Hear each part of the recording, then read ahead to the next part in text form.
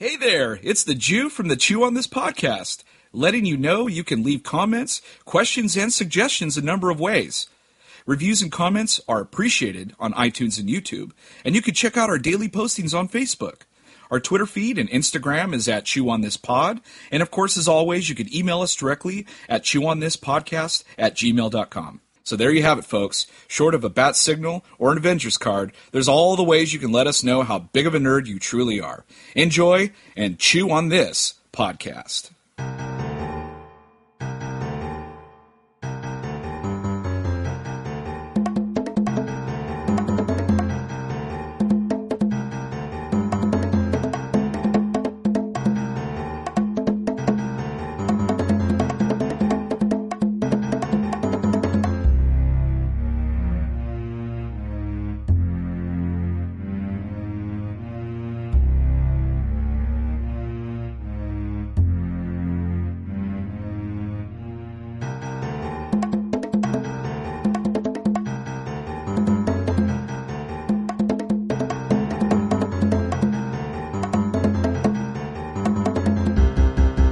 Welcome to a very special episode of Chew on This, a Nerds United podcast. I'm BJ. Vic.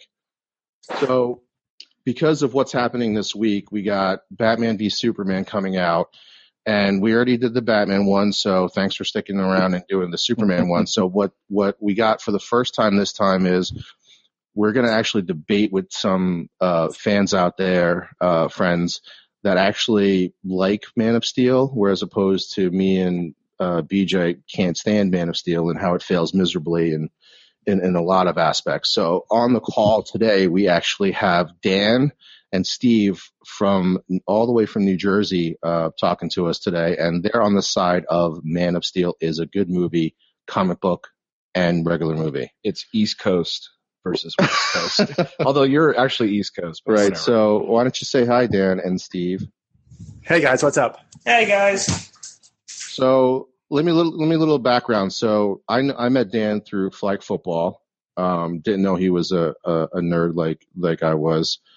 Steve, I've never met before, I don't think.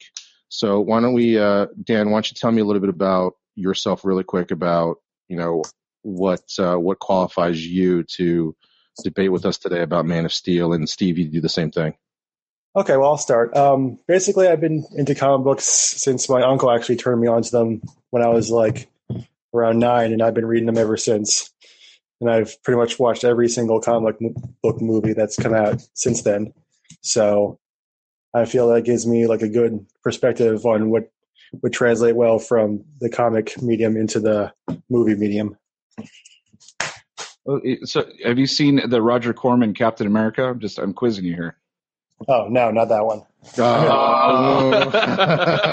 right, you're still okay. What about the Dolph Lundgren Punisher? Yeah.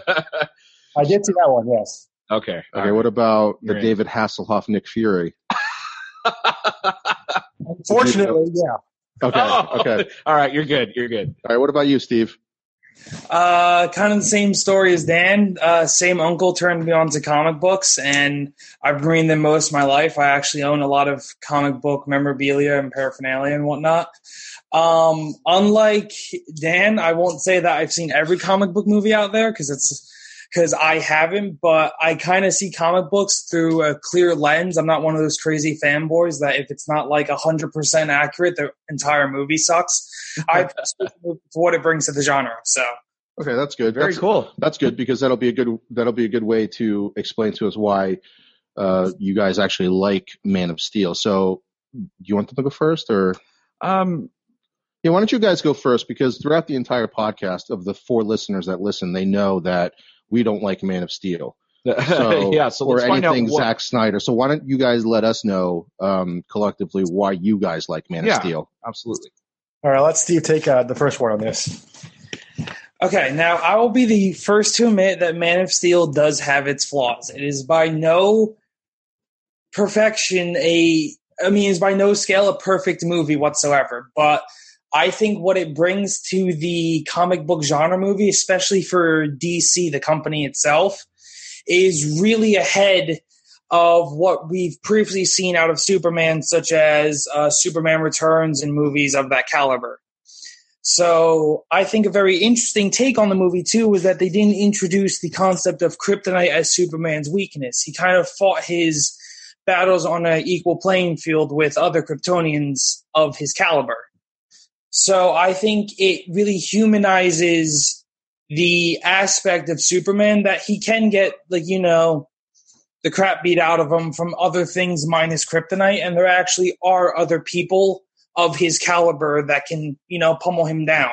So I think it's really good on that front. Now, while I will admit that the portrayal of Lois Lane is a little weak on that front, not mostly due to writing aspects, I think that overall it's a new take on Lois Lane where she's not so much the damsel in distress type where Superman always needs to save her, but she's kind of like a partner to Superman in that regard.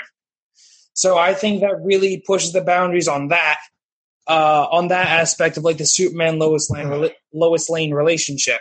And also the fact that a lot of people do not appreciate what the colony ship was as the Fortress of Solitude. Now, I'm the first to admit that it is not the comic book Fortress of Solitude. It is far from it.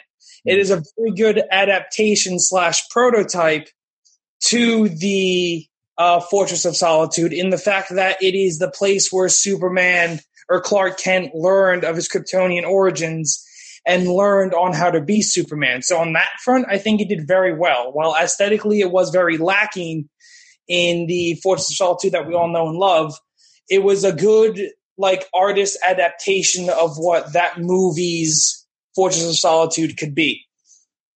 Also, this was one of the first, or in my opinion, the better movie adaptations of what Krypton was and its destruction. Now, the comic book-wise, everyone knows that the Krypton sun is the reason why Krypton died. But in this movie, it was because they basically cored out the planet looking for raw materials, and the planet collapsed in on itself. I think that is a very good, logical, real-world aspect adaptation of why the planet would be destroyed rather than the sun just blew up. So, and the fact that they made Clark, or Kal-El, given his Kryptonian name, at the time be the first natural-born Kryptonian in centuries, or generations, my bad. It really heightens on his importance of why he was the single Kryptonian to leave. Also, the fact that Jor-El was the scientist that discovered that the planet was going to be doomed really emphasized on the fact that he wasn't just like someone picked out of the bunch. There was something special about him. Okay. We got a debate here. Yeah, okay. Dan, want to add to that?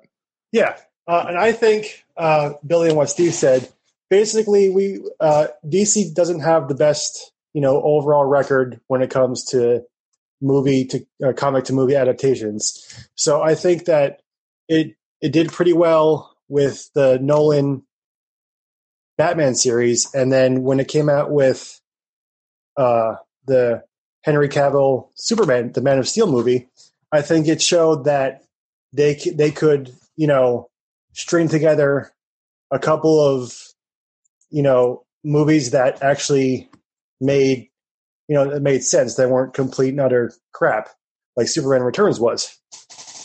So I think that, and also just the way the characters themselves were portrayed, like having Lawrence Fishburne be Perry was a great casting because he's in my opinion, a great actor. And having Henry portray Superman was, I think that he had the best Superman portrayal since Christopher Reeves. So I think that while it wasn't exactly how the comic book would portray Superman, I think that the casting choices that they made for the most part really, they really hit home on them.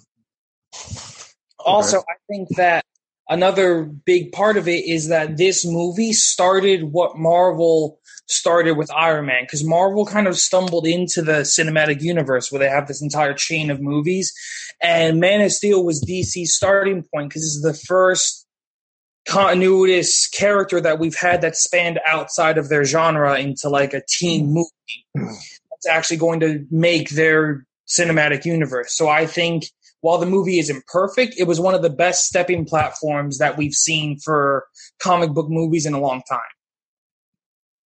Okay. Are those most of your points, or? Yeah. Okay.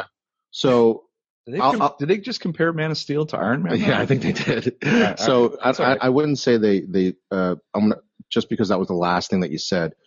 I don't think Marvel, based on record and interviews and movies themselves, actually stumbled into their universe, because if you remember, at the very end of Iron Man, Samuel L. Jackson shows up as Nick Fury. So they had an intention of doing it. The only caveat to that is that if Iron Man sucked, they would have never been able to do it. So the groundwork was laid in Iron Man, the first movie. And to both of your points about when you were saying, they did a good job with Christopher Nolan's Batman, I got to say that it was Christopher Nolan who did a good job with their Batmans, whereas WB kind of were hands off because they were making so much money off of his movies. They gave him kind of a leeway to do the movies, because what you'll notice in what's happening now ever since Deadpool came out, and this goes to what happens in a lot of things that me and Dan love, is not just movies and comic books and football, because what ends up happening is that once one thing is successful, people try to just copycat it, yeah. but in the wrong way. So in this way, Man of Steel, when they were advertising or talking about the movie beforehand, they were saying they wanted a more realistic Batman. They basically used the same words and verbiage that they did for that Christopher Nolan used for Batman. And the problem that I have with that is that if you read the Superman comics and then read the Batman comics, unless there's one decade or so where Batman's kind of cheesy too, but for overall, Batman is in the darker. He basically works in the shadows, whereas Absolutely. Superman does not.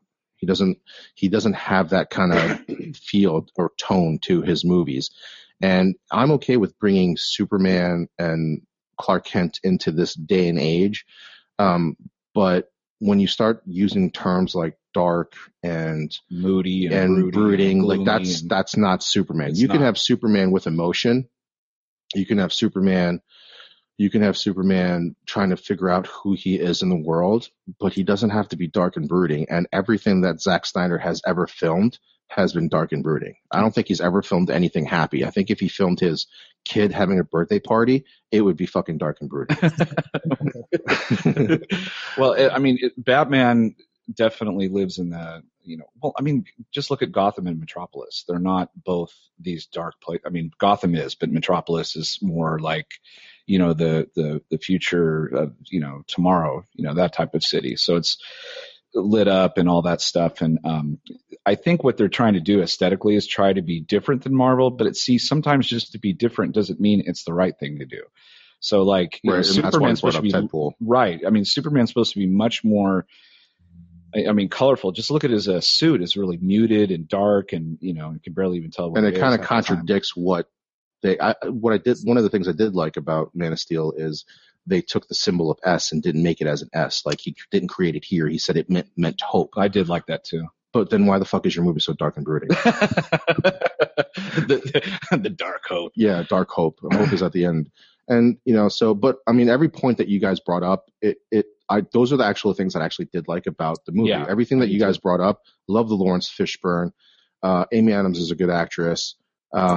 All those things that you guys brought up are the things that I like. There's some really badass moments in that movie because, like we've always said, Zack Snyder films a comic book scene better than anybody that I can think of. Oh yeah. But maybe other than Jesus, I can't think of his name right now. Who did the Avengers? Joss Whedon. Joss Whedon, right? Because there's some really good comic book scenes in that. But the problem is that it's what brings the movie together that we have a problem with, that things don't make sense. So just so you guys know how we think about movies, no matter what it is, I don't care if it's a talking monkey that talks out of his ass, as long as within that world that you build, that talking monkey that talks out of his ass makes sense. Like, don't tell me that this talking monkey talks out of his ass and then for the rest of the movie he talks with his hands and does sign language. That doesn't make any sense to me. Right. I want to see that movie, by the way. I want you to read that. But the Man of Steel movie that Zack Snyder was trying to do it didn't come through like it was supposed to. Like here's my problem with it is if you want a Superman that is gloomy or trying to figure out his place in the world and try to figure out himself, I need to care about Superman. And that didn't happen. I think it was you, Steve, who brought up Superman Returns not being a very good movie. I'll argue Superman Returns is a better movie than Man of Steel, and it made more sense to me with less plot holes than Man of Steel did.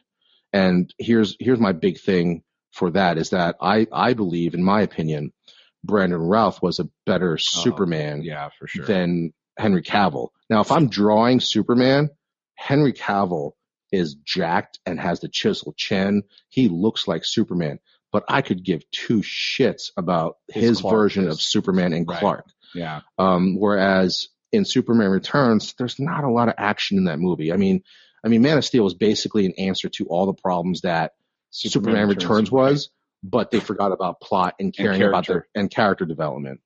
So, I mean, that's both movies have major problems where there's no action. It's the same redone for Superman Returns. But I think they went too far to the right with Man of Steel, trying to put too much action. And nothing's more evident now than what's happening of Henry Cavill's out there even 2 weeks before Batman v Superman comes out. And he is still trying to explain away the destruction that Superman causes at the end of the movie. Yeah, you can't explain that. If you're still defending the destruction 3 years after the movie came out, there's something wrong. There's something wrong. Yeah. I mean, if you're right, you're right. You let it go and don't need to bring it up 15 million times. So the problem that I had with Man of Steel is that he has absolute no regard, even though he has regard for human life, he has absolutely no regard for human life.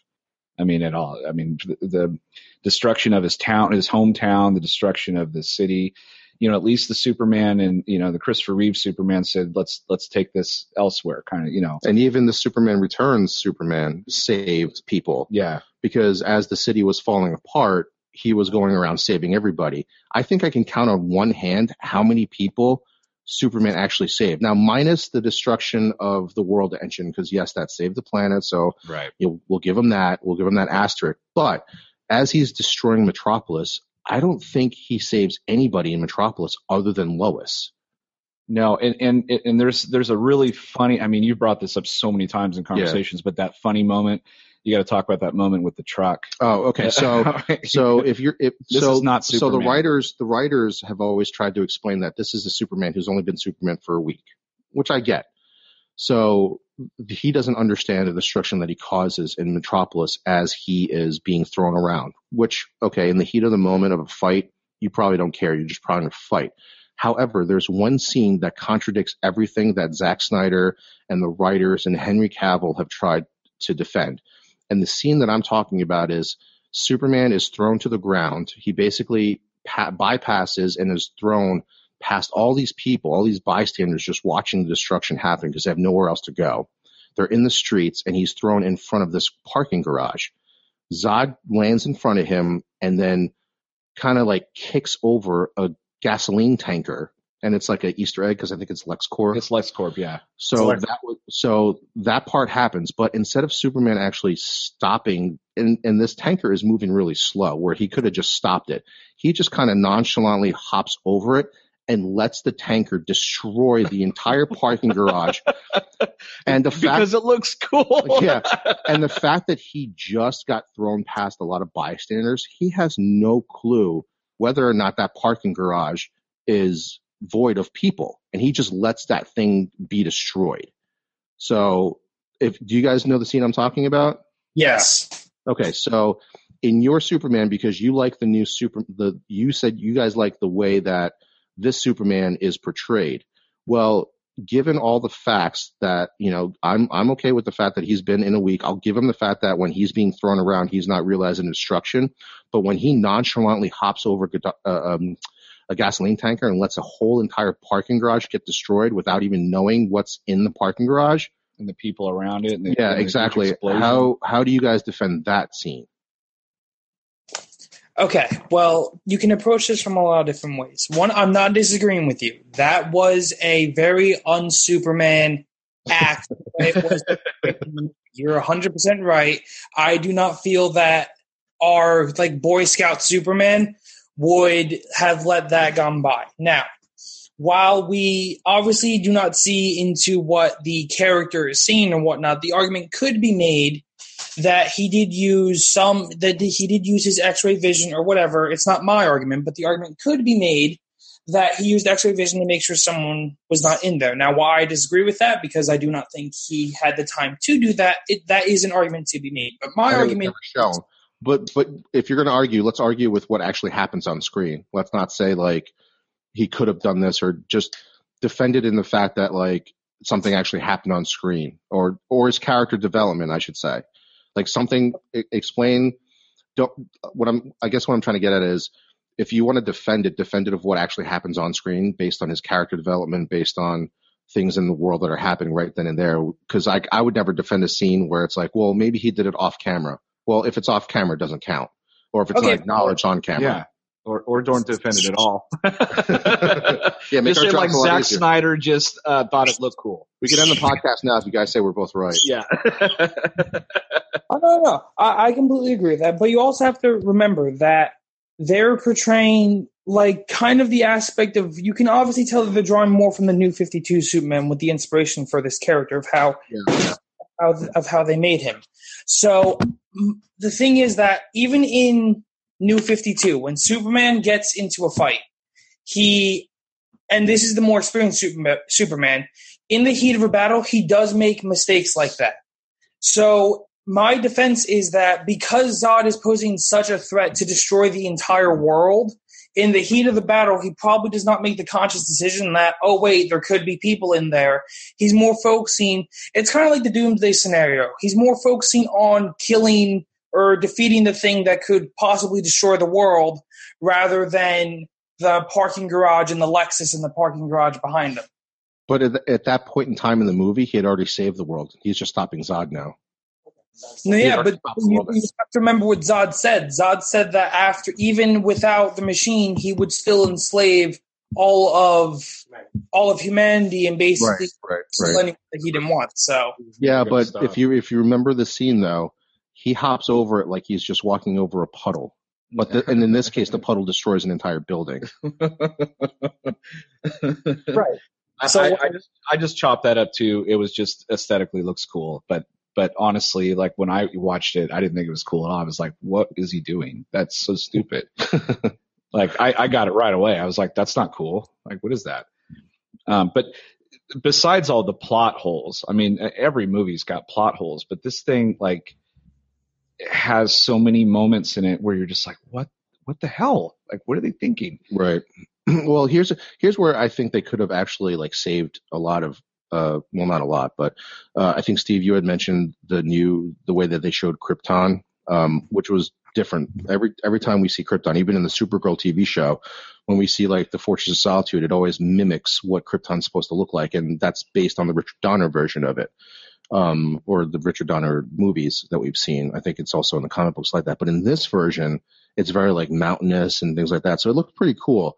My problem was the fact that in the other versions they had no idea, and they like in the Donner version, the planet just starts blowing up because of the sun. The sun. Because they had no idea what was going on. They didn't know. And even in that version, there's this I can't remember where I heard it from, but they could have fixed the plot hole of well, if you knew this was happening the whole time, why did you build such a small ship? Yeah, in both instances, they could have built a ship big enough for the three of them to just fly off, and I've never understood. Didn't make sense either. Because even in this version, when Zod is stopped, they have, I don't know how much time passes, but they have this time where, you know, he's clearly been taken into custody and they get put on trial. Now, I don't know how it works on Krypton, but you got to wait months and months before you get on trial in America. So I think it was right away. I'm pretty sure they just shot one of the judges with a species and a planet as advanced as Krypton was. I'm pretty sure they could have built or had ships already to go that could have gotten off the planet. I don't know, in all versions of Krypton, it looks like I wouldn't fucking work there or live there. That place looks awful. It looks awful. It looked like it looked like Avatar for one thing, flying around on the beasts. Yeah. But it just looks drab and it doesn't look livable there at all. But I can't defend or not like that part of Man of Steel when the Donner version does the same thing. Yeah. Where like you're just like, well, why did you just build that? Just like that's straight from the comic books. Yeah. But I'm just saying, like, if you're gonna upgrade the story to where have Jor-El come with him. Yeah, like make it so it makes sense that they couldn't build a ship in time and they couldn't do. And the big, I don't know if this was supposed to be a twist in the movie either, but when they were trying to find the codex in the movie that had all it inside of him, but they made it very obvious because like as it was disappearing, the bright white beams were shooting into little Clark's penis. And then I'm shooting little Kryptonians everywhere. Yeah, and it's like well that's Zod pretty. See that though? No, he didn't see that, but it was that. like, but it was almost like they were trying to do this little plot twist where like, oh, the codex isn't on the ship. Like, no shit, it's in Clark. Okay, so what were they accomplishing there? He was going to go to Earth and start shooting his little. I have no idea. Kryptonian. Yeah, I don't know how he was everywhere. supposed to. That was never really addressed. Do you guys know about that or no? How were they supposed to regrow Krypton? Or how was Clark supposed to? Like, what was the point of putting it in Clark if you had no intention of ever actually doing it? What if he just growed old and died? Well, no, because on the quote unquote Fortress of Solitude that is presented. Ship of Solitude. Yeah, the Ship of Solitude. It's a colony ship. When he's that's right. He has all those embryos of Krypton ready to be seeded so that way they can make new Kryptonians, and all they need is a codex that's inside him. So you're saying Superman was going to seed everybody? Superman was going to be the bastard father. Super jerk off. Yeah, that's a lot of bastard kids right there. That's way worse than Superman Returns. In Superman Returns, he just has one kid. Who has asthma. Yeah. Well, okay, so superpowered asthma. What's that? It's superpowered asthma. Oh, right. Oh, right. So you guys mentioned character development. Well, there's one character in particular that there's one character in particular. I think it's Kevin Costner's character. Oh, God. That when we watched the movie, we did not. I want to know Steve's and Dan's opinion about this version of Jonathan Kent. Okay, yeah. Because there's a big thing about, for us, there's a big thing about Earth for Clark, and who he becomes. And I think that's why another reason why we can't stand this movie is because of Jonathan Kent. But I want to know what you guys thought about Jonathan Kent in this version. Okay, well, compared to both other cinematic and comic book versions of Jonathan Kent, I feel like one, they kind of downplayed the part that their son is an alien a lot, and they're like so nonchalant about it. At least in like both the comic books and other cinematic things, Jonathan Kent at least acknowledges that, what Clark is, and he tries to veer him towards being like a normal kid. But in the way that they made the film, I think this Jonathan Kent, while it's not what we're used to, fit with what the film needed / the way it was going, because this Jonathan Kent understood that his son is basically like a freak of nature / alien. So I think it's really summed up to the tornado scene when Jonathan basically non-verbally tells Clark to stay there. It basically sums up the character that he cared for Clark in a way that we haven't seen Jonathan cared, to the point where he knew that mankind wasn't ready for what Clark was. So he was willing to die to prove the fact that Clark should grow before he reveals his secret to the world. So while I completely agree that it is very different from the Jonathan Kent that we've had in previous years, it's a Jonathan Kent that fit for this type of movie. Okay. You want to go first on this one? Well, I was just gonna. You can talk about the Man of Steel version of Clark Kent or Jonathan Kent, but I just remember, the version in Smallville and the version in the Superman with Christopher Reeve. Jonathan Kent was like, he was kind of a stern individual, but he was like really caring and soft, and he would, really nurtured Clark and really, cared about him and told him, I don't think they waited until he was like really old to tell him that he wasn't from Earth. I mean, I think he knew kind of really early on that he was different and that he wasn't from this world. And so they kind of nurtured that. And,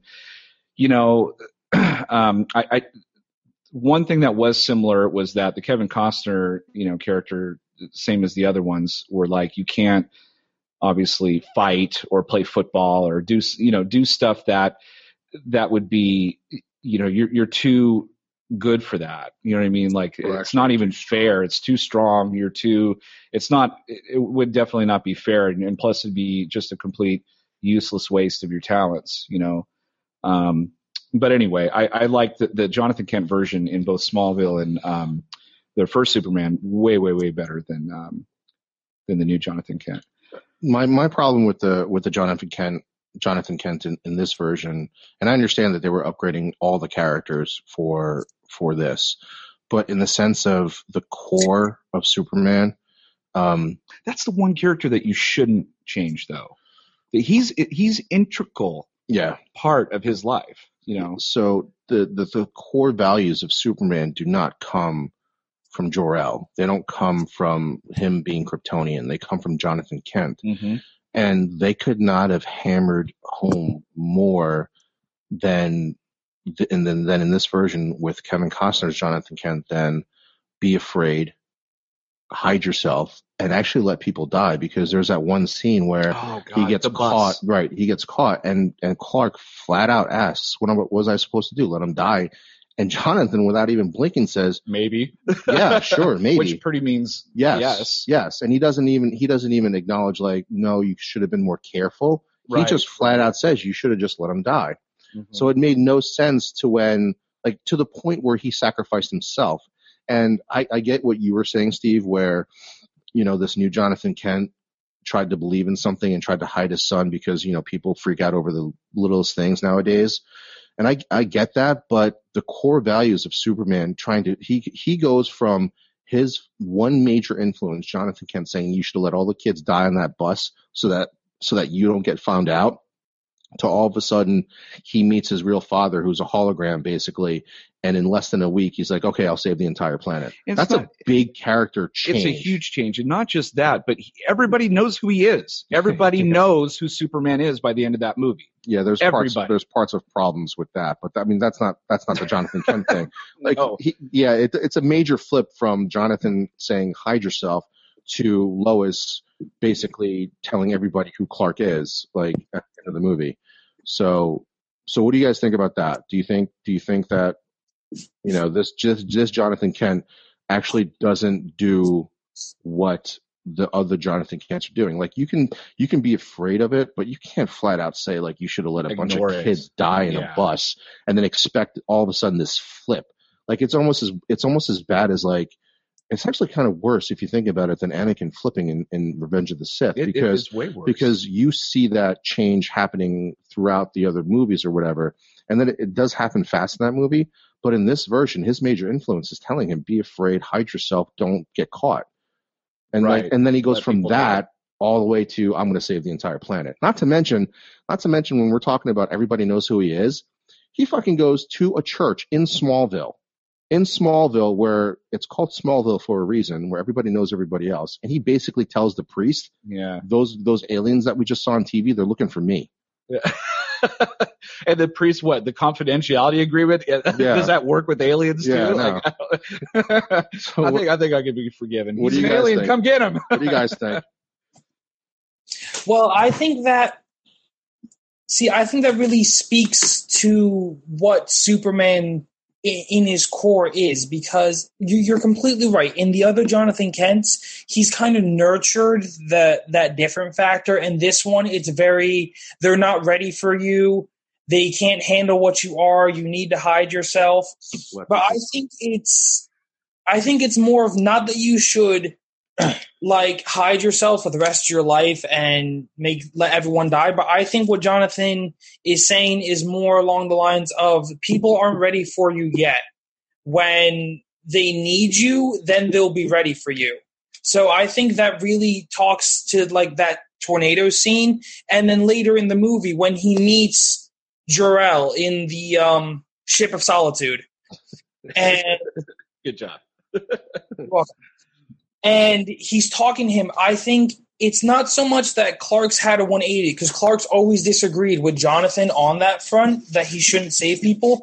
I think it's more of an acknowledgement that, you know what, I think the world is ready now because I know that I'm no longer the only one or could be the only one. So I think it's not so much of a complete change of his character where he's like, I must stay hidden from the light, and then all of a sudden, no, I need to be called to the light. I think it's more of a, now I know that I can step out from the shadows because now these people need me and they'll be more willing to accept me. And also, they still didn't really accept him because the army, even after he gave himself up and said, I'll take responsibility for this, I'll save Earth by giving myself up. Fucking Freak Show from Christopher Maloney. Freak Show from Harold and Kumar. He fucking says, like, fire on everybody in a small town. And like we watching this movie again, nobody saves fucking anybody in this movie. No. The army just fucking fires missiles into a small Main Street town. Nobody is evacuating the town. Superman tells the people who have the same abilities as he does, say, go inside. Go inside. What the behind fuck? That glass door. Behind that You'll creepy, be okay. Behind that Smallville creepy glass door, you'll be safe in there. Meanwhile, he's getting thrown through buildings and shit. The army, and then it isn't until Superman saves Christopher Maloney's ass where he's like, this guy is our friend, he's not our enemy. Really? What gave that away? When he was trying to save everyone else or trying to like fight these aliens that were fucking destroying the Main Street? Okay, he said Freak Show for Harold and Kumar, not the guy from SVU. Oh, yeah. What? Stabler. Yeah, Stabler. He's like, yeah, there you go. Wait, what's his name in the actual movie? Military guy, a douchebag guy. I don't know what his name is, but well, he dies anyway. Yeah, he dies. Spoilers, anyway. Everybody. But yeah, there's so many core problems with this movie when it comes to. My God, I would love to know the body count. Somebody needs to tell me the body count in Man of Steel. Here's the other problem. Because somebody did the money count. Somebody said that it was like over billions in the billions. So that would mean like a lot of people died. Like a lot of people had to have died because there were buildings that fell before people got evacuated. Yeah, that's true. I don't know. One of the issues that I had was it was easier to figure out who Superman was, more easier than Green Lantern. But that happens in the comic books too. But I know, but Ryan Reynolds just has that little strap over his eyes, and you could tell who he is because his 5 o'clock shadow is the same all the time. But like Superman, like I just remember watching the Christopher Reeve run, and I think I've talked about this before, but like in Superman 2, I remember when Lois figured it out, because he burns his hand, he's supposed to have burned his hand. Good because you saw him transition. So good because you can see Christopher Reeve transition from Clark Kent to Superman. He was always hunched over with his hair all slicked back and his eyeglasses on, and you see when she figures it out and he goes, damn it, you see him like totally stand up straight and then take the glasses off and you're like, fuck, that's Superman. Even in the Superman Returns version, he does a really good job playing Clark Kent. Not as over the top and comedic as Christopher Reeve, but he still did a good job. They show the differences. In other words, in this movie, there's really no difference between Clark Kent and Superman. And his hair is not as slicked either as in the Batman v Superman version. He throws on a hat and some jeans. Where the Superman in this Man of Steel basically has the same hair. Right, almost all the time. And in the Batman v Superman one, it's a little bit more slicked, closer to, I kind of noticed that in the commercials. He does look a little different. Yeah, I think the hair's a little bit different too. But in this version, there's really no distinction between Clark and Superman. And I know they're the same person, but the problem is that Lewis figured it out in what, like a month? Like in 2 minutes. Yeah, I mean that solved like the ongoing thing of all the time when Lois is supposed to be this Pulitzer Prize-winning reporter, yet she can't figure out the fucking guy that she works with is Superman because of glasses. Well, I think that's just the irony of it. She's just so they kind of fixed that part here, but there's other parts of like just tell her right away. A lot of people know who Superman is now, and there's lots of examples of that in the movie, where there's the one scene where, again, Lois somehow ends up where Clark is, and Clark, or Superman at this point in time, is checking in on his mom, and Lois gets out of the car, is brought to the Kent's house in a cop car, no further than like 10 feet away from the car. Instead of saying Superman, she yells out Clark, clear as day, to the cop. Right. And then Superman's within eyeshot of Perry and all those, and the new Jenny Olsen, and starts making out with Lois. And it's like, okay, well, now everybody in the entire world knows that you care for that girl, care for that woman. Because that was the biggest thing too. Yeah, that was the big conflict with Superman a lot of times, was that he can't get involved with anybody or let anybody know who he is, or let anybody know that he cares for people, because they would always go after them. Well, you just showed yourself to the world, and you just showed yourself to the world making out with this woman. So, yeah, I didn't like that either. I liked how they did in the original Superman, how Lois found out. I really liked that, because I think in a way, Clark or Kal-El or whatever wanted Lois to know. Like, he dropped that hairbrush in the fire on purpose and grabbed it. Subconsciously. Subconsciously, exactly. And I think this one, she just kind of figures it out. And I liked how Raimi did it in Spider-Man, even though he took the mask off every 5 seconds. I mean, Mary Jane didn't know until they kissed. Didn't know until the end of Spider-Man 2 when he has the mask off. And Doc Ock is there and all that stuff. She sees him for the first time. Yeah, that part kind of messed me up, because like you kind of thought that they figured it out, and that she figured it out at the end of the first Spider-Man. Remember, they have it upside down. Oh, she kind of looks at him, but she's not sure. Yeah, but they never address it again. Yeah, that's true. So what do you guys think about that? What do you think about everybody knows who Superman is after a week of being Superman? Well, see, I think that time frame is why it's so important, because before, it's already established that Clark Kent, works at the Daily Planet, and his alter ego is Superman. In this movie, it's kind of like before he was like a domesticated Clark Kent. Like in the other movies, he was already like working at the Daily Planet for a time. So you already saw like the more human based, like Superman. In this one, he doesn't act like Clark Kent, because it's, for most of the movie, it's the Clark Kent before he gets integrated into human society. For most of the movie, he's, by himself, and he's doing everything he can to not be seen or heard from. So that, in that way, I think that's why you don't see like the more normal, like human based Clark Kent than you would in the other versions of him. Exactly. And see, like Dan said, most of the time it's Clark Kent that's then Superman. This movie kind of did the reversal on that the fact that he's Superman first, and then he goes to be Clark Kent at the Daily Planet. So don't get me wrong, I love the fact when Lois, you're totally right, when Lois finds out that he's Superman before, it was phenomenal. Like, that was done perfectly. But the thing is that they couldn't do that with this movie, because they start off this movie with him doing all these weird acts of like kindness and of like superhuman strength and all that oil stuff. Tanker. Exactly. He was looking for he was running around looking for his dad or something, right? Or looking around for other Kryptonian artifacts, or trying to figure out where he came from. Was that what he was doing? Like journeying around with the beard, Duck Dynasty style? I think so. At first, it kind of seems like he's kind of like wandering around to try to find himself. But then I think when we get to Antarctica. Oh yeah, this movie's full of coincidences too. But I guess that it doesn't happen until the bar where these two army guys are nonchalantly talking really loud about some secret alien base or some secret alien. No, they think it's a Japanese submarine or something. Yeah, something where they're talking really loud. And it's First of all, those army guys are dicks, and here's my argument for that. So Clark tries to save that chick from being basically sexually molested, right? So those two army guys who are trained and supposed to protect people are laughing at Clark getting beer and shit poured on him. And I'm like, army guys are dicks. Exactly. You guys are the two worst army guys. You guys first can't keep classified information under wraps, and then you let fucking a waitress get fucking groped by some dickhead. And you laugh at the guy trying to save her. assholes. They're the assholes. They're dicks. Right. So once again, army people don't save anybody in this movie. They do nothing, and they don't save any, and they don't believe in you until you say. And how the fuck did Clark get a job at a secret military base like a week later?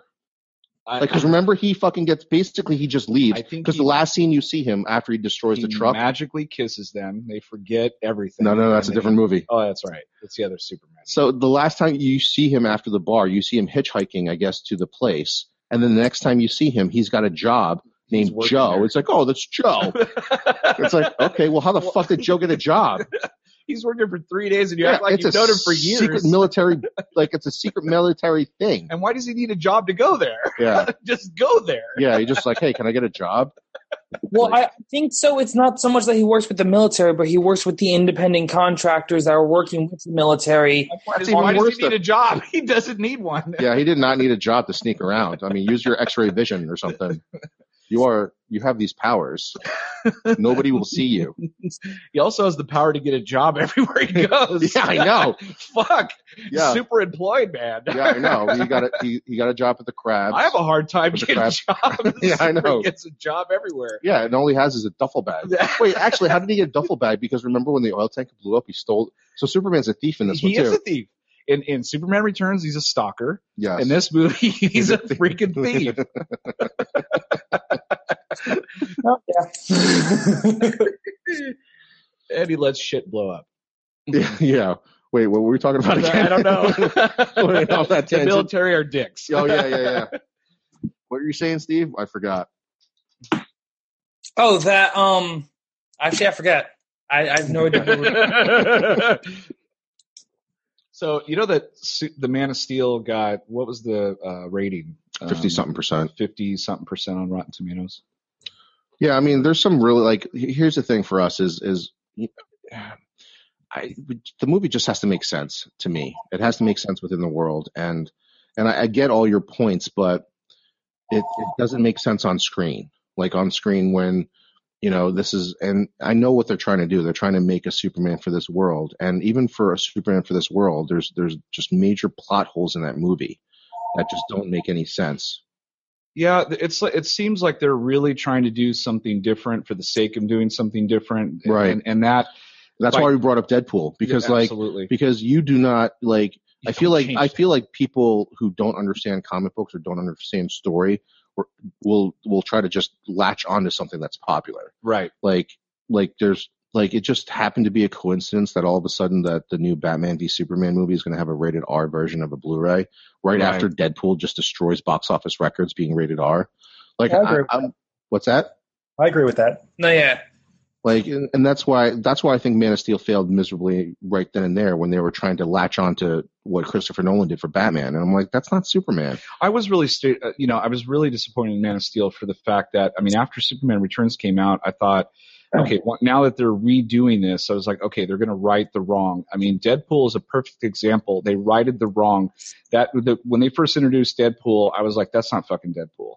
You're talking about the Wolverine Origins, right. Yeah, just completely ruined, almost destroyed that character to the point they may not have ever made a movie. And so, now that they've righted that wrong, it's like, okay. And the other thing is, DC's trying so hard to not be Marvel, but you know what? You don't have to do that. Marvel is just doing a bang up job making comic books come to life. Just look at that last Civil War trailer. They're staying true. Well, the Civil War is different. Civil War is not anything like the comic. I know, but the imagery and the characters and all that stuff, the story obviously. Civil War works because you see those characters fighting, and the reason why it makes it, I think for me, it gut punches you is because you grew up now with those characters for 10 movies, 14 movies to get to this point where they're fighting each other. Yeah. So whereas we just got a 50-something% Man of Steel where I didn't give a shit about Clark Kent or Superman. And now all of a sudden he's fighting a new Batman. Right. Like a different Batman. And why do we care? I was on the end of when he was hired to play Batman. I was like, I can see that. Yeah, I can see Affleck playing Batman. I wasn't on the side of oh my God, they got Ben Ben Affleck to play Batman. This sucks. I wasn't like that. I was like, I was the same way when Heath Ledger was cast for Joker. All right, okay, that guy's a good actor. Yeah. Yeah. But Yeah, I'm not to go too far into Batman v Superman, even though that's what's releasing this week. But, with Man of Steel, like I think they did exactly what people who don't understand the characters. And I know Zack Snyder's a big comic book person. We got a Zack Snyder movie. Yeah, basically. That's what we got. We got a lot of explosions. We got great visuals. And he's like he's a step above, in my opinion, Michael Bay. Oh, for sure. I mean, he doesn't do the stupid dick jokes and like stereotypical shit in his movies. He just doesn't do a lot of really great character. Like that's my problem with a lot of Zack Snyder movies, is that I don't really care about the characters, and there's always plot holes in his movies. Right. And the two movies that did work very, very well were already in place. That he didn't have to do any character. The Watchmen and 300 right. was, I'm sure he had help and all that stuff, but so he's I mean, great for that. But any original work, if you've seen any of his original work, it fails miserably in the story and character development department. And he didn't do anything differently here. It's crazy. It's like you look at other things and you watch, like when Michael Bay was announced for Transformers, it's like, well, what'd you think? He was going to like make Schindler's List? Like, right. You're going to get a Michael Bay movie. You're going to get a stupid, like juvenile movie with a shit ton of special effects and explosions. And it's the same thing with Zack Snyder. I had no doubt that I was going to see something awesome, but at the same time, like I wouldn't care about anything that was actually happening to the characters. Right, exactly. And I mean, I want to care about my Superman. Like I want to care about like that Superman has to have this thing where he's trying to figure out who he was or who he is in the world.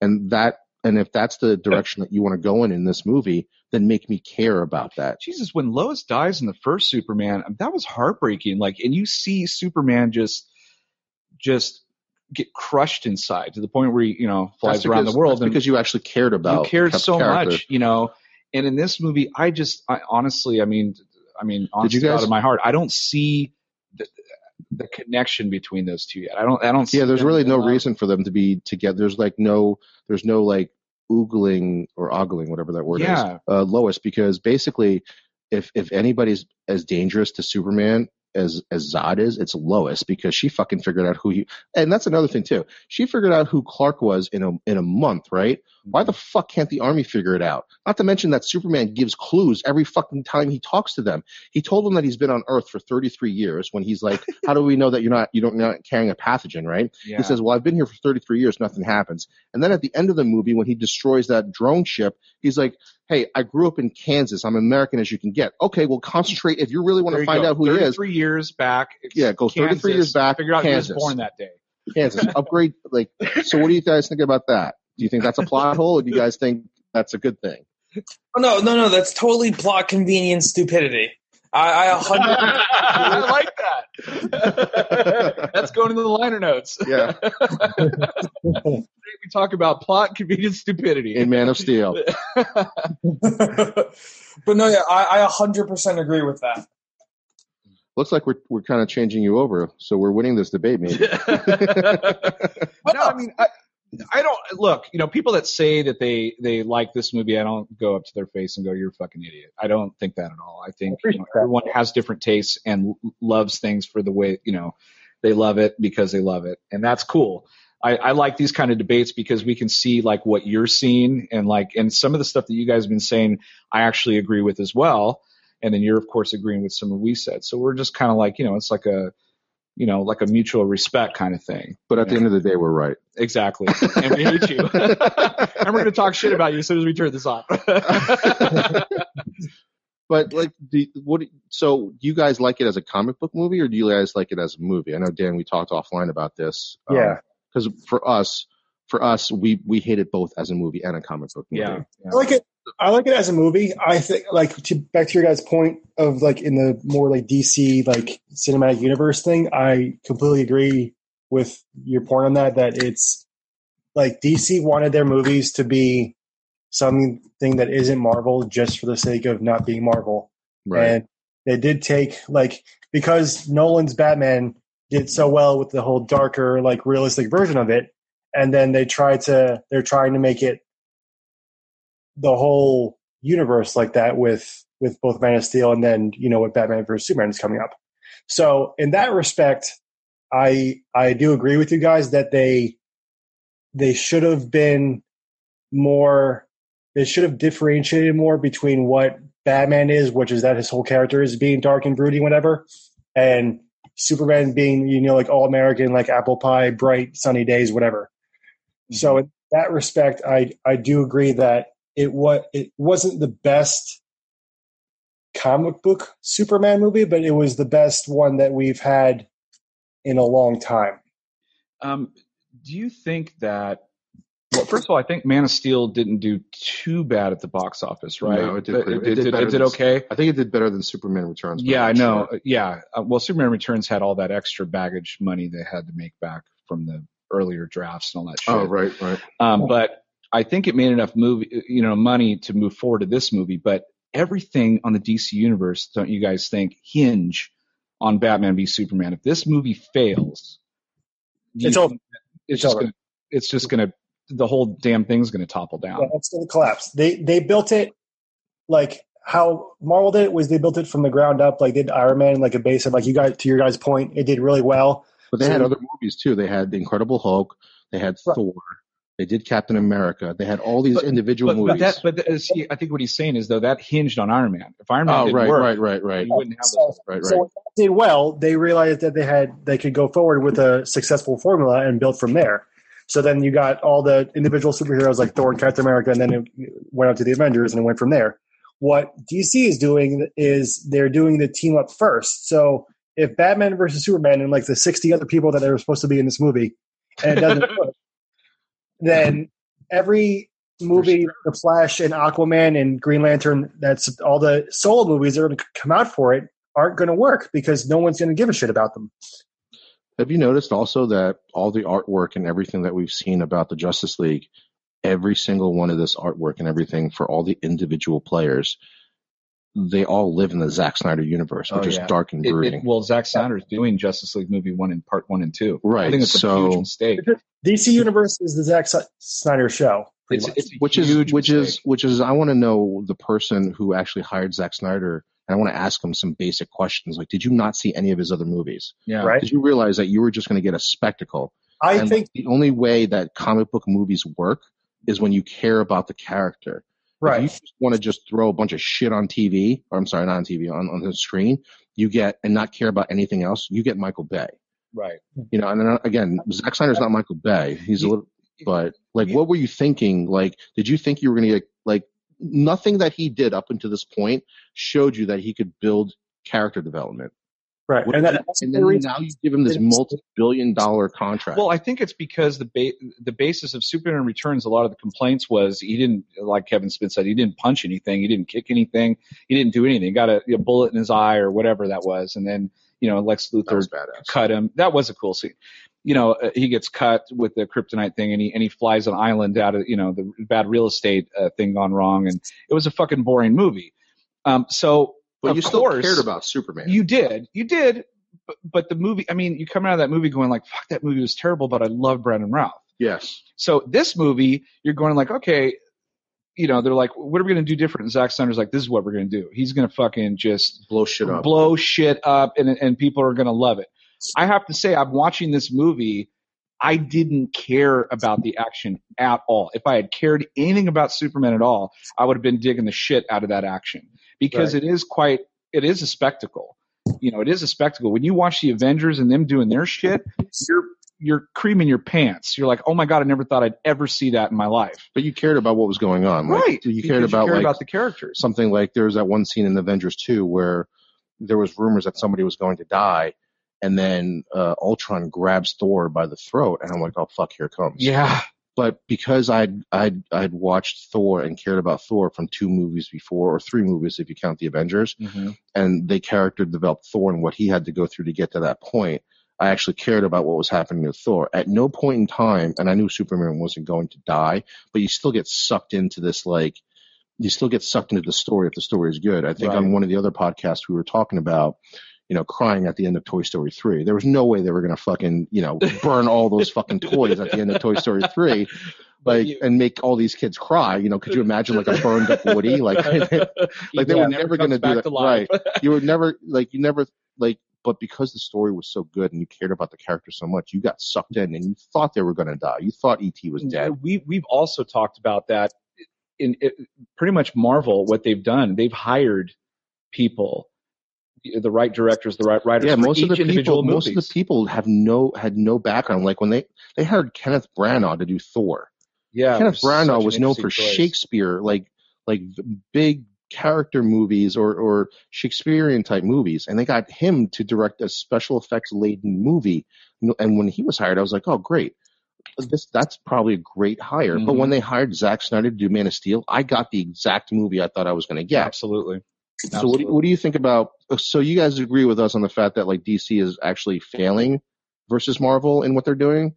Well, cause see that's the difference, is because since 2008, when Iron Man came out, we were getting a comic book movie. Marvel made their intentions clear that, like you guys said, if this does well, we have other movies to follow it. But see, the problem is Marvel's had now 8 years to build up to the point that they're at. DC doesn't have that groundwork. So what DC's doing is, instead of giving us a comic book movie, they're giving us like an action movie. That's the main reason why Zack Snyder's there. Like, yeah, I completely agree with you guys. Zack Snyder's not known for his character development, but like with the explosions and the fighting, that's Zack Snyder. He does that very well. So see, that's the problem that DC's having, is that they're not making comic book movies. They're making like action movies with comic book characters because they're trying to make up for the lost time that they have against Marvel, because they want to get to like that Avengers point, basically with the Justice League, and they know that they don't have the time to lay all that groundwork with all these individual movies and stuff like that. So they're getting away from the comic book genre and basically making action movies with comic book characters in them. That's a big mistake, and I can see what you're talking about too. Totally. Because some of the best movies that have come out are not, they transcend the genre. One of the best movies that have ever come out for this genre of comic book movies have never been talked about as a comic book movie. The Dark Knight was a crime thriller. That's right. Captain America Winter Soldier was a spy thriller. Yeah. Those movies transcended what it is. And you're right. Straight up, Man of Steel is an action movie. It has a comic book character in it, but it has action so over the fucking top that it's just hard to deal with. Like too much. Like, man, some of the movies that the best comic book movies are not comic book movies. Right. They're just a straight up movie. And I think what we've all said on this podcast is DC is just banking on the fact that people want to go to their movies because of their characters. I mean, characters from the comic books. Mm-hmm. I mean, they have arguably the biggest three comic book characters in all of comic books. They have the biggest one, Superman. They have the second biggest one is Batman, and they have Wonder Woman.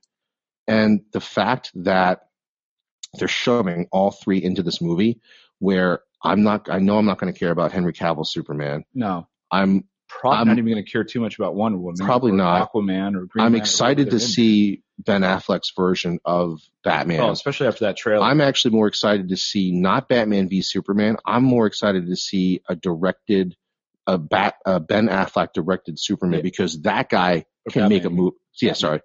That guy can make a movie. If you told me that Ben Affleck was directing Batman v Superman, I'd be like, fuck yeah. Yeah, I would be really because excited. That guy knows how to direct. His movies have progressed. You could see how what was that movie where he was in Boston, that crime thriller movie? The Town. Oh, that movie was fucking great. So good. Yeah. But yeah, I mean, each of his movies, all the way up to Argo, have just been progressively better because he has learned the art of the character development and the story and all that stuff. And the thing is, DC, if they just took a step back and just had patience, because we've said it before, you see Batman v Superman on a billboard, you're like, I'm going to fucking go watch that because it's got Batman and Superman. You don't have to try that hard to sell it to me. You just need to make a good movie focus on that. You know, I think another problem with having the big team up first, and the fact that Snyder's directing both Batman vs Superman and then Justice League, is that when Marvel did their individual character movies, like you said before, they got all these different directors to come in and do the different movies. So you had one for Iron Man and then Thor and so on. So now, even if you get different people to do the individual solo movies, they all have to go and do them Formula. under the Snyder formula, which is a big mistake. Right. yeah, because didn't Whedon was overseeing Marvel for a bit, right? After the Avengers. After the Avengers, okay, to make sure all the continuity and all that. Right, but before then, he had no say in what was going on in Iron Man. He had no say what was going on in Thor. Well, Favreau, I think, was the guy. Favreau was originally the guy, but Yeah. I think the same reason why Favreau left is the same reason why Joss Whedon left, because Marvel got too involved in. So, but at the same time, you got these other people like the Russo brothers directing something like The Winter Soldier. These guys are. The Winter fucking Soldier amazing. looks ridiculous. The Winter Soldier just looks. I mean, it is awesome. As much as The Dark Knight did for crime thriller comic book movie, The Winter Soldier is a straight up Let me awesome tell you spy something. Someone told me a long time ago that I would give a big shit about Captain America. I would have laughed in their face. I'd have been like, whatever. especially after seeing the Roger Corman version. Yeah, I would have been like, whatever. I'm a Batman Superman guy, but holy shit, that Winter Soldier, that's one of the best comic book movies I've ever seen, and it wasn't really a comic book movie. It's so like you could take your girlfriend and go watch that, and they'd be like, fuck, that's awesome. But this next one, Civil War, just looks like they upped the ante, and I'm really looking forward to. I mean, Marvel just keep that track record of hiring directors, different writers, and things that care about these characters and actually spend time developing them.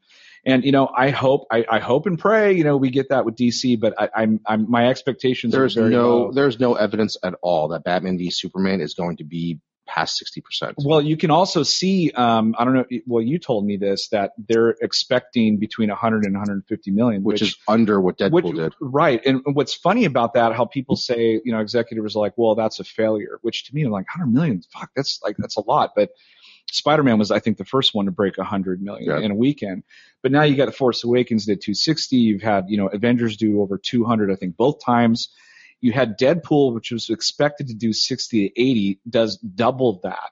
So if Batman v Superman, and I've said this before, it does not crack 150 or beat Deadpool, I'm right hands down saying I'm sorry, it's a failure. It's not going to be a good. No, I agree with that. I think the level has definitely risen, especially recently with the Force Awakens and Deadpool. You have to 100 to 150 million for a movie of that caliber with, like you said, the three most recognizable heroes in DC is a total failure. Oh, it's not three. It's not in DC. It's everywhere. I mean, you go to somebody and say, like, before a month ago, if you showed a picture to just an average person of Superman and then Deadpool, or Superman, and before any movies came out, before any Marvel movie came out, if you showed a picture of Iron Man and then you showed a picture of Superman, around the world, I guarantee you more people would know who Superman is. I guarantee you would know who Batman. I was just giving them the benefit of the doubt just to do it to see. But you guys are right. It's the three most recognizable anywhere. Well, in other words, what he's saying is that Deadpool, who nobody even fucking knew who that was, their marketing campaign, for the last year. Well, let's be clear that it's Marvel Entertainment, but that was a 20th Century Fox movie. That's true too. Which it's hard to say because they usually suck. Yeah, but the difference between that one is that they gave them a low budget and said, you go make the movie that you want to make. We'll stay hands off. When you watch a movie, you can see a studio being involved in it. I'm looking at you, Spider-Man 3. Yeah. When a studio gets involved in a movie, it's going to get shit on. Like with Fantastic Four, the newer version. Yeah, big time. So let me ask you guys a question. Yeah. At what dollar amount do you think Batman vs Superman would have to achieve in order for it to be a success? 180, close to 200. 180 to 200. Because think about this for a second. It's never been seen before. It's Batman versus Superman. Like, think about that for a second. The reason why that doesn't make your dick hard, is because we've seen so many good movies come out from Marvel. So many great comic book movies come out from Marvel, and they set the bar so goddamn high And the reason why you're subconsciously probably not as excited for this movie is that you saw Man of Steel. And even though you guys are here defending that movie and saying that you like it, you guys can still agree that that movie is probably 50-something%. Yeah, it's fun to watch. Yeah, it's a popcorn movie. But at the end of the day, movie-wise alone, that movie is not very good. It doesn't hold up. I think we watched it just recently. And even the weakest Marvel movie was just probably either the first Thor or Ant-Man or the second Thor and Ant-Man. Well, I mean, box office-wise, I think Ant-Man. No, I just mean like their weakest movie. If you take Marvel's weakest, Captain America, maybe. I like Captain America a lot. Yeah, I kind of do too. But if you take their weakest movie and pit it up against Man of Steel, it's not even close. Like, name me a movie from Marvel that they've released, maybe, and straight Marvel, not like The Incredible Hulk. I think was still owned by Columbia or Sony at that point in time. I think so. So we're talking straight Marvel movie. Name me a Marvel movie that is equal to Man of Steel. I can't think of one because every single movie that Marvel has released that they do themselves is better than Man of Steel. Yeah, it's a testament to Marvel too, for coming out with these big characters, then coming out with all these side characters. Do you guys have anything? Yeah, go ahead on that. But see, that's the difference, because I completely agree with you guys, but they're kind of movies on two separate calibers, though, because, like I said before, Marvel's made its intentions known about what it wants its movies to be. It basically wants it to be comic book adaptations of what the universe represents. So no movie, especially to comic book lovers like us, is going to hold up to Man of Steel, because when you come down to it, Man of Steel is, like I said before, an action movie that happens to have Superman in it.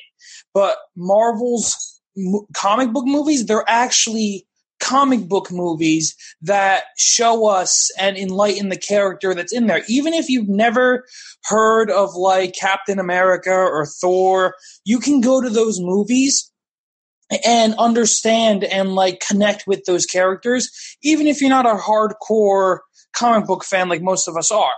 But if you go to like Man of Steel or like The Dark Knight, because The Dark Knight, people is like a fantastic Batman movie. If you go to The Dark Knight, you can't really connect like as much as you can with Marvel movies, because you don't really have like that empathy and that care that Marvel generates with its characters, because it's giving us the characters that we grew up with and that we've loved for such a long time. And it's doing justice by them by making a movie with them that shares other genres. Like you said, Winter Soldier was a great like espionage spy movie, and that's 100% right. But that movie worked perfectly with the characters that were in it. The fact that you had Captain America and the great portrayal of Winter Soldier as like the Russian spy, and the fact that they went so deep into like previous movies. Like in that movie, we found out how Howard Stark died. It was a great connection to the first movie, to the first Cap movie, because we have Armin Zola being the computer screen in an underground bunker and has actually manipulated S.H.I.E.L.D. into Hydra what it is. The problem with DC is they take their movies in like a cube. It's like, this is the Man of Steel movie. It doesn't go anywhere outside this box. This is just what it is. Same thing with Dark Knight. This has no reference to anything else but Dark Knight. So this is just what it is. Yeah, I think I think you're right. I think Batman v Superman will be the first time that DC connects the movies together because of the destruction of the city and Batman Bruce Wayne watching the destruction, right? Doesn't he run it? That's why he's upset with Superman. Yeah. So this would be the first time we see the connection. But I think that DC is just rushing to catch up to Marvel. I think and that's why they're failing. And that's why they're failing. I 100% agree. So there's two reasons I think they're failing. They're rushing to get to their version of the Avengers, which is crazy because the Justice League was first.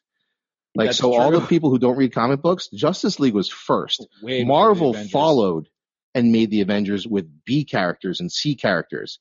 So there's this huge flip of like, if you go back to the history, and Steve and Dan, you know this 100%, that Justice League was the first team up of superheroes, not the Avengers. And in the world of comic books, Justice League kicks the Avengers' ass. Big time. But in the movie version, and normal Big people mess. going to the movies now, they're like, well, so now you're going to do Justice League. What's that? Pretty not much. knowing that was the first superhero team up. And they didn't team up B characters. They teamed up A characters. They teamed up Batman, Superman, Wonder Woman, Aquaman, all the major characters that they had. They teamed up all together. Avengers was like, okay, let's do Iron Man. Nobody really cares about him, so we'll make his issues get a little bit more money by, putting all these B characters together. It wasn't Spider-Man in there until much later on, It wasn't the Fantastic Four in there until much later on, or the X-Men. So those guys stayed out of the Avengers because all these other characters needed, their books to sell better. Right. So that's the one reason, is that they're rushing it. The second is that DC is very reactive to what's going on instead of being proactive. And to tie into what, me and Dan love too, football it's like the NFL. They're instead of being proactive about like domestic violence and shit like that, they're just reactive to everything going on. And DC is the same way.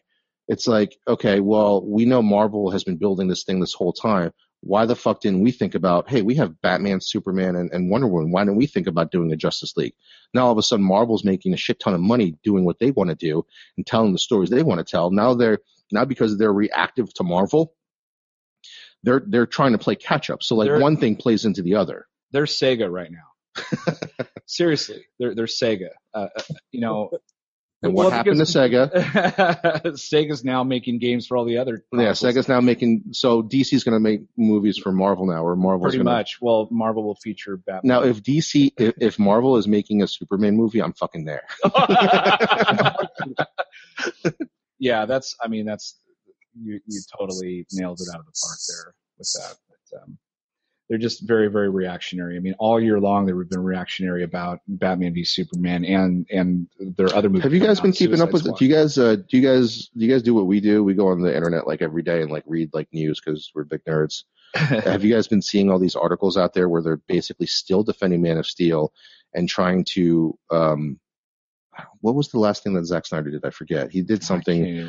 I think he was he defending the Destruction again? Yeah, always. Oh, no. It was Suicide Squad. Yeah. It was Suicide Squad where they kept like trying to tell us like Jared Leto's amazing. Jared Leto is so in depth in the character. I'm like, okay, so what you're telling me is you want me to have this nostalgia remembrance of how into the character that Heath Ledger was, and you want me to think that this movie is going to be as good as The Dark Knight or as good as Heath Ledger's Joker. Instead of saying things like Jared Leto is just has this whole new spin on it, they're talking about all the same shit that Heath Ledger did with the Joker. Right. And it's like, okay, we get it. You want us to remember how good, or try to remember how good Heath Ledger was, and you want us to know that Jared Leto is putting in the same dedication.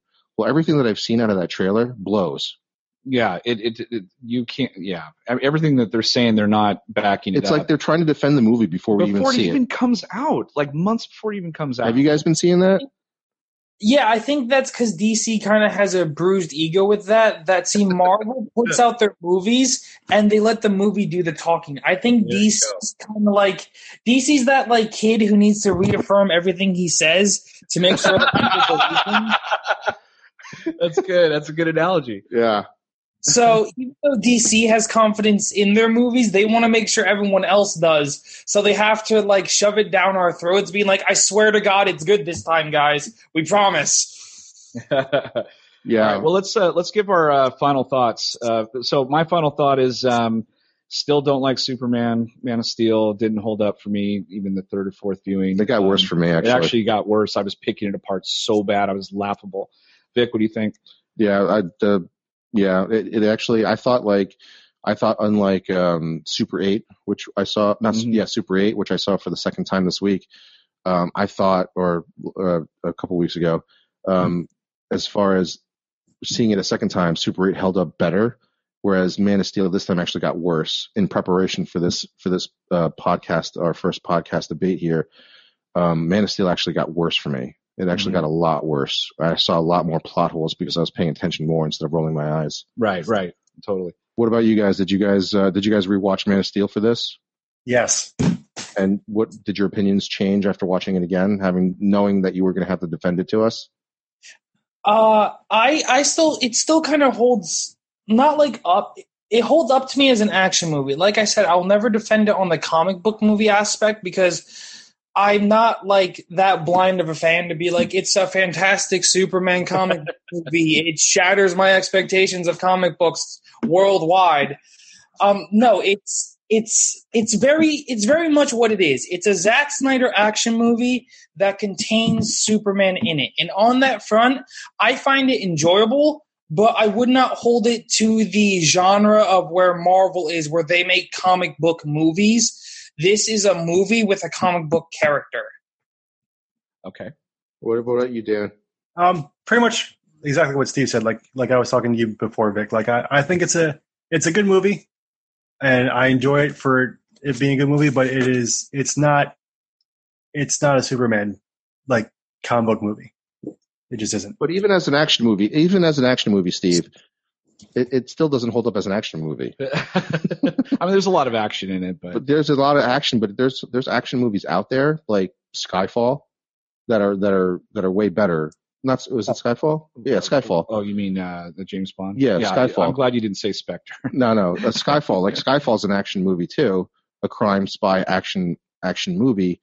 That is still, if you want to hold action versus action, it's not the same thing. Like it's still a much like as a movie, it fails. Like Man of Steel all around, I think. Mm-hmm. And I see what you're saying. I think as a popcorn movie, I can see that. But if you use the genre of action, it's insulting a lot of good action movies. Yeah, I mean, even like movies like Shoot 'Em Up, it knows it's ridiculous, and so the action works for that movie. Right. And even that new movie coming out, what is that, Hardcore Henry coming out? Yeah. That looks like it's like this is what it is. But Man of Steel, like the action, to me, it just didn't. I don't know. It didn't do it. What do you think about that, Steve? As an action movie. Skyfall's definitely better. No, I completely agree that Skyfall is better, but I think Man of Steel holds like its own genre as like those like corny type of like nonsensical action movies, like kind of like Sucker Punch. Well, that's ironic that you bring that up. Yeah. Zack Snyder. Yeah. I will never say that Sucker Punch is a great movie because I very well know what it is. But it's one of those movies that just kind of holds up just because it's like that nonsensical violence, like just action-y type of movie. Now, I will never Man of Steel doesn't hold a candle up to Skyfall or any like great action movies like that. But I think it kind of like squirms its way into like its own genre as like one of those like corny, like you guys said, popcorny action movies. Where it's just, this is a comic book character doing explosions and action-y stuff, so just sit there and watch it type movies. All right. So Vic and I, we agree. We're still not on board with Man of Steel. You guys obviously still like, or maybe possibly even love. I think we might have turned them a little bit, though. We turned a little bit, just a little bit. I didn't turn one iota. Vic is still a lesbian. He ain't gonna go the other side. I will never say Man of Steel is a good movie or an action movie, I mean, it is what it is. Like you said, Steve, it's for me, Rotten Tomatoes basically the rating is what it is. It's a 50-something% movie. It's not Michael Bay, which is good. And you're gonna see spectacle, and that's what I'm expecting from Batman v Superman.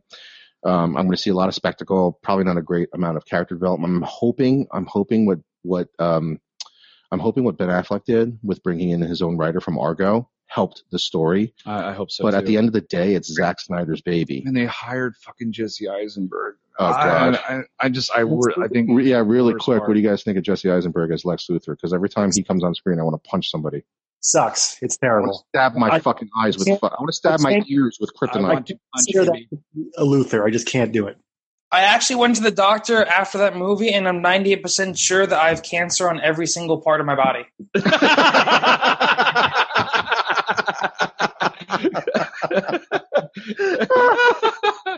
That's great. Get some super serum, turn into Deadpool. Yeah, go get a green suit. Go get a green kryptonite suit. It's not animated, I'm fine. Yeah.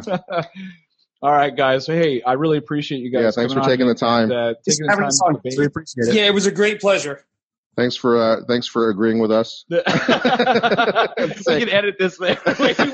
I absolutely loved Man of Steel. No, hated Man of Steel. All right, man. Well, this has been a very special episode of Chew on This, a Nerds United podcast, debating the shittiest movie on the planet, Man of Steel. I am BJ. Vic, and that is, go ahead, say your name, guys. Give a shout out. Steve. And Steve. All right, guys. All right, Take guys. care until Thanks. next time. Later. Talk to you guys later. Bye. See you.